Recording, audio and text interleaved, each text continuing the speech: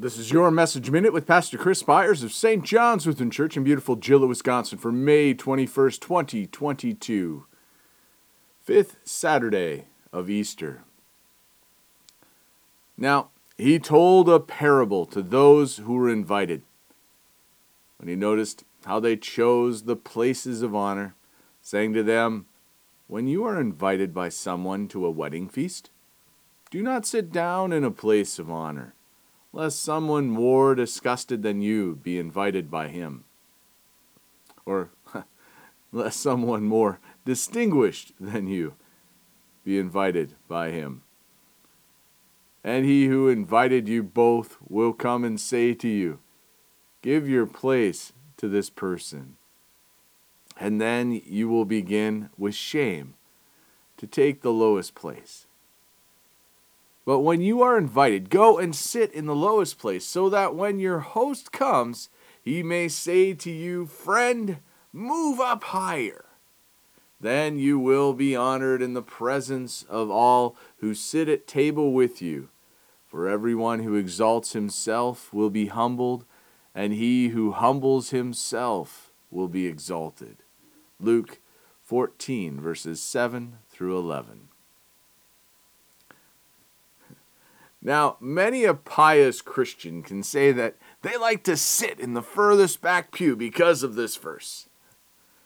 Or at least, now they may. The issue wasn't, however, that a person sit the furthest back, but that they don't assume that they are highly honored. We are called to be similar to this in our own faith.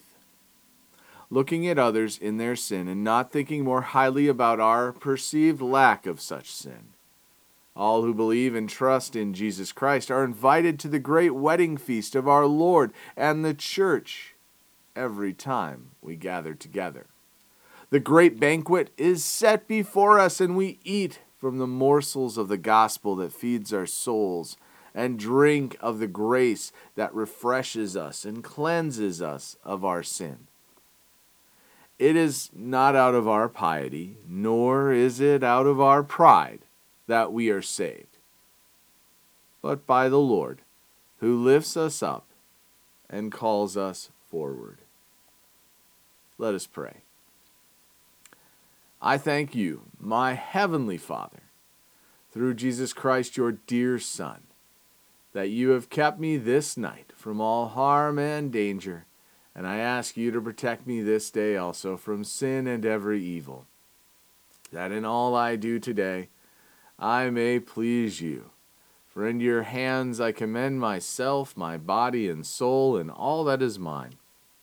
Let your holy angel watch over me, that the wicked foe have no power over me. Amen.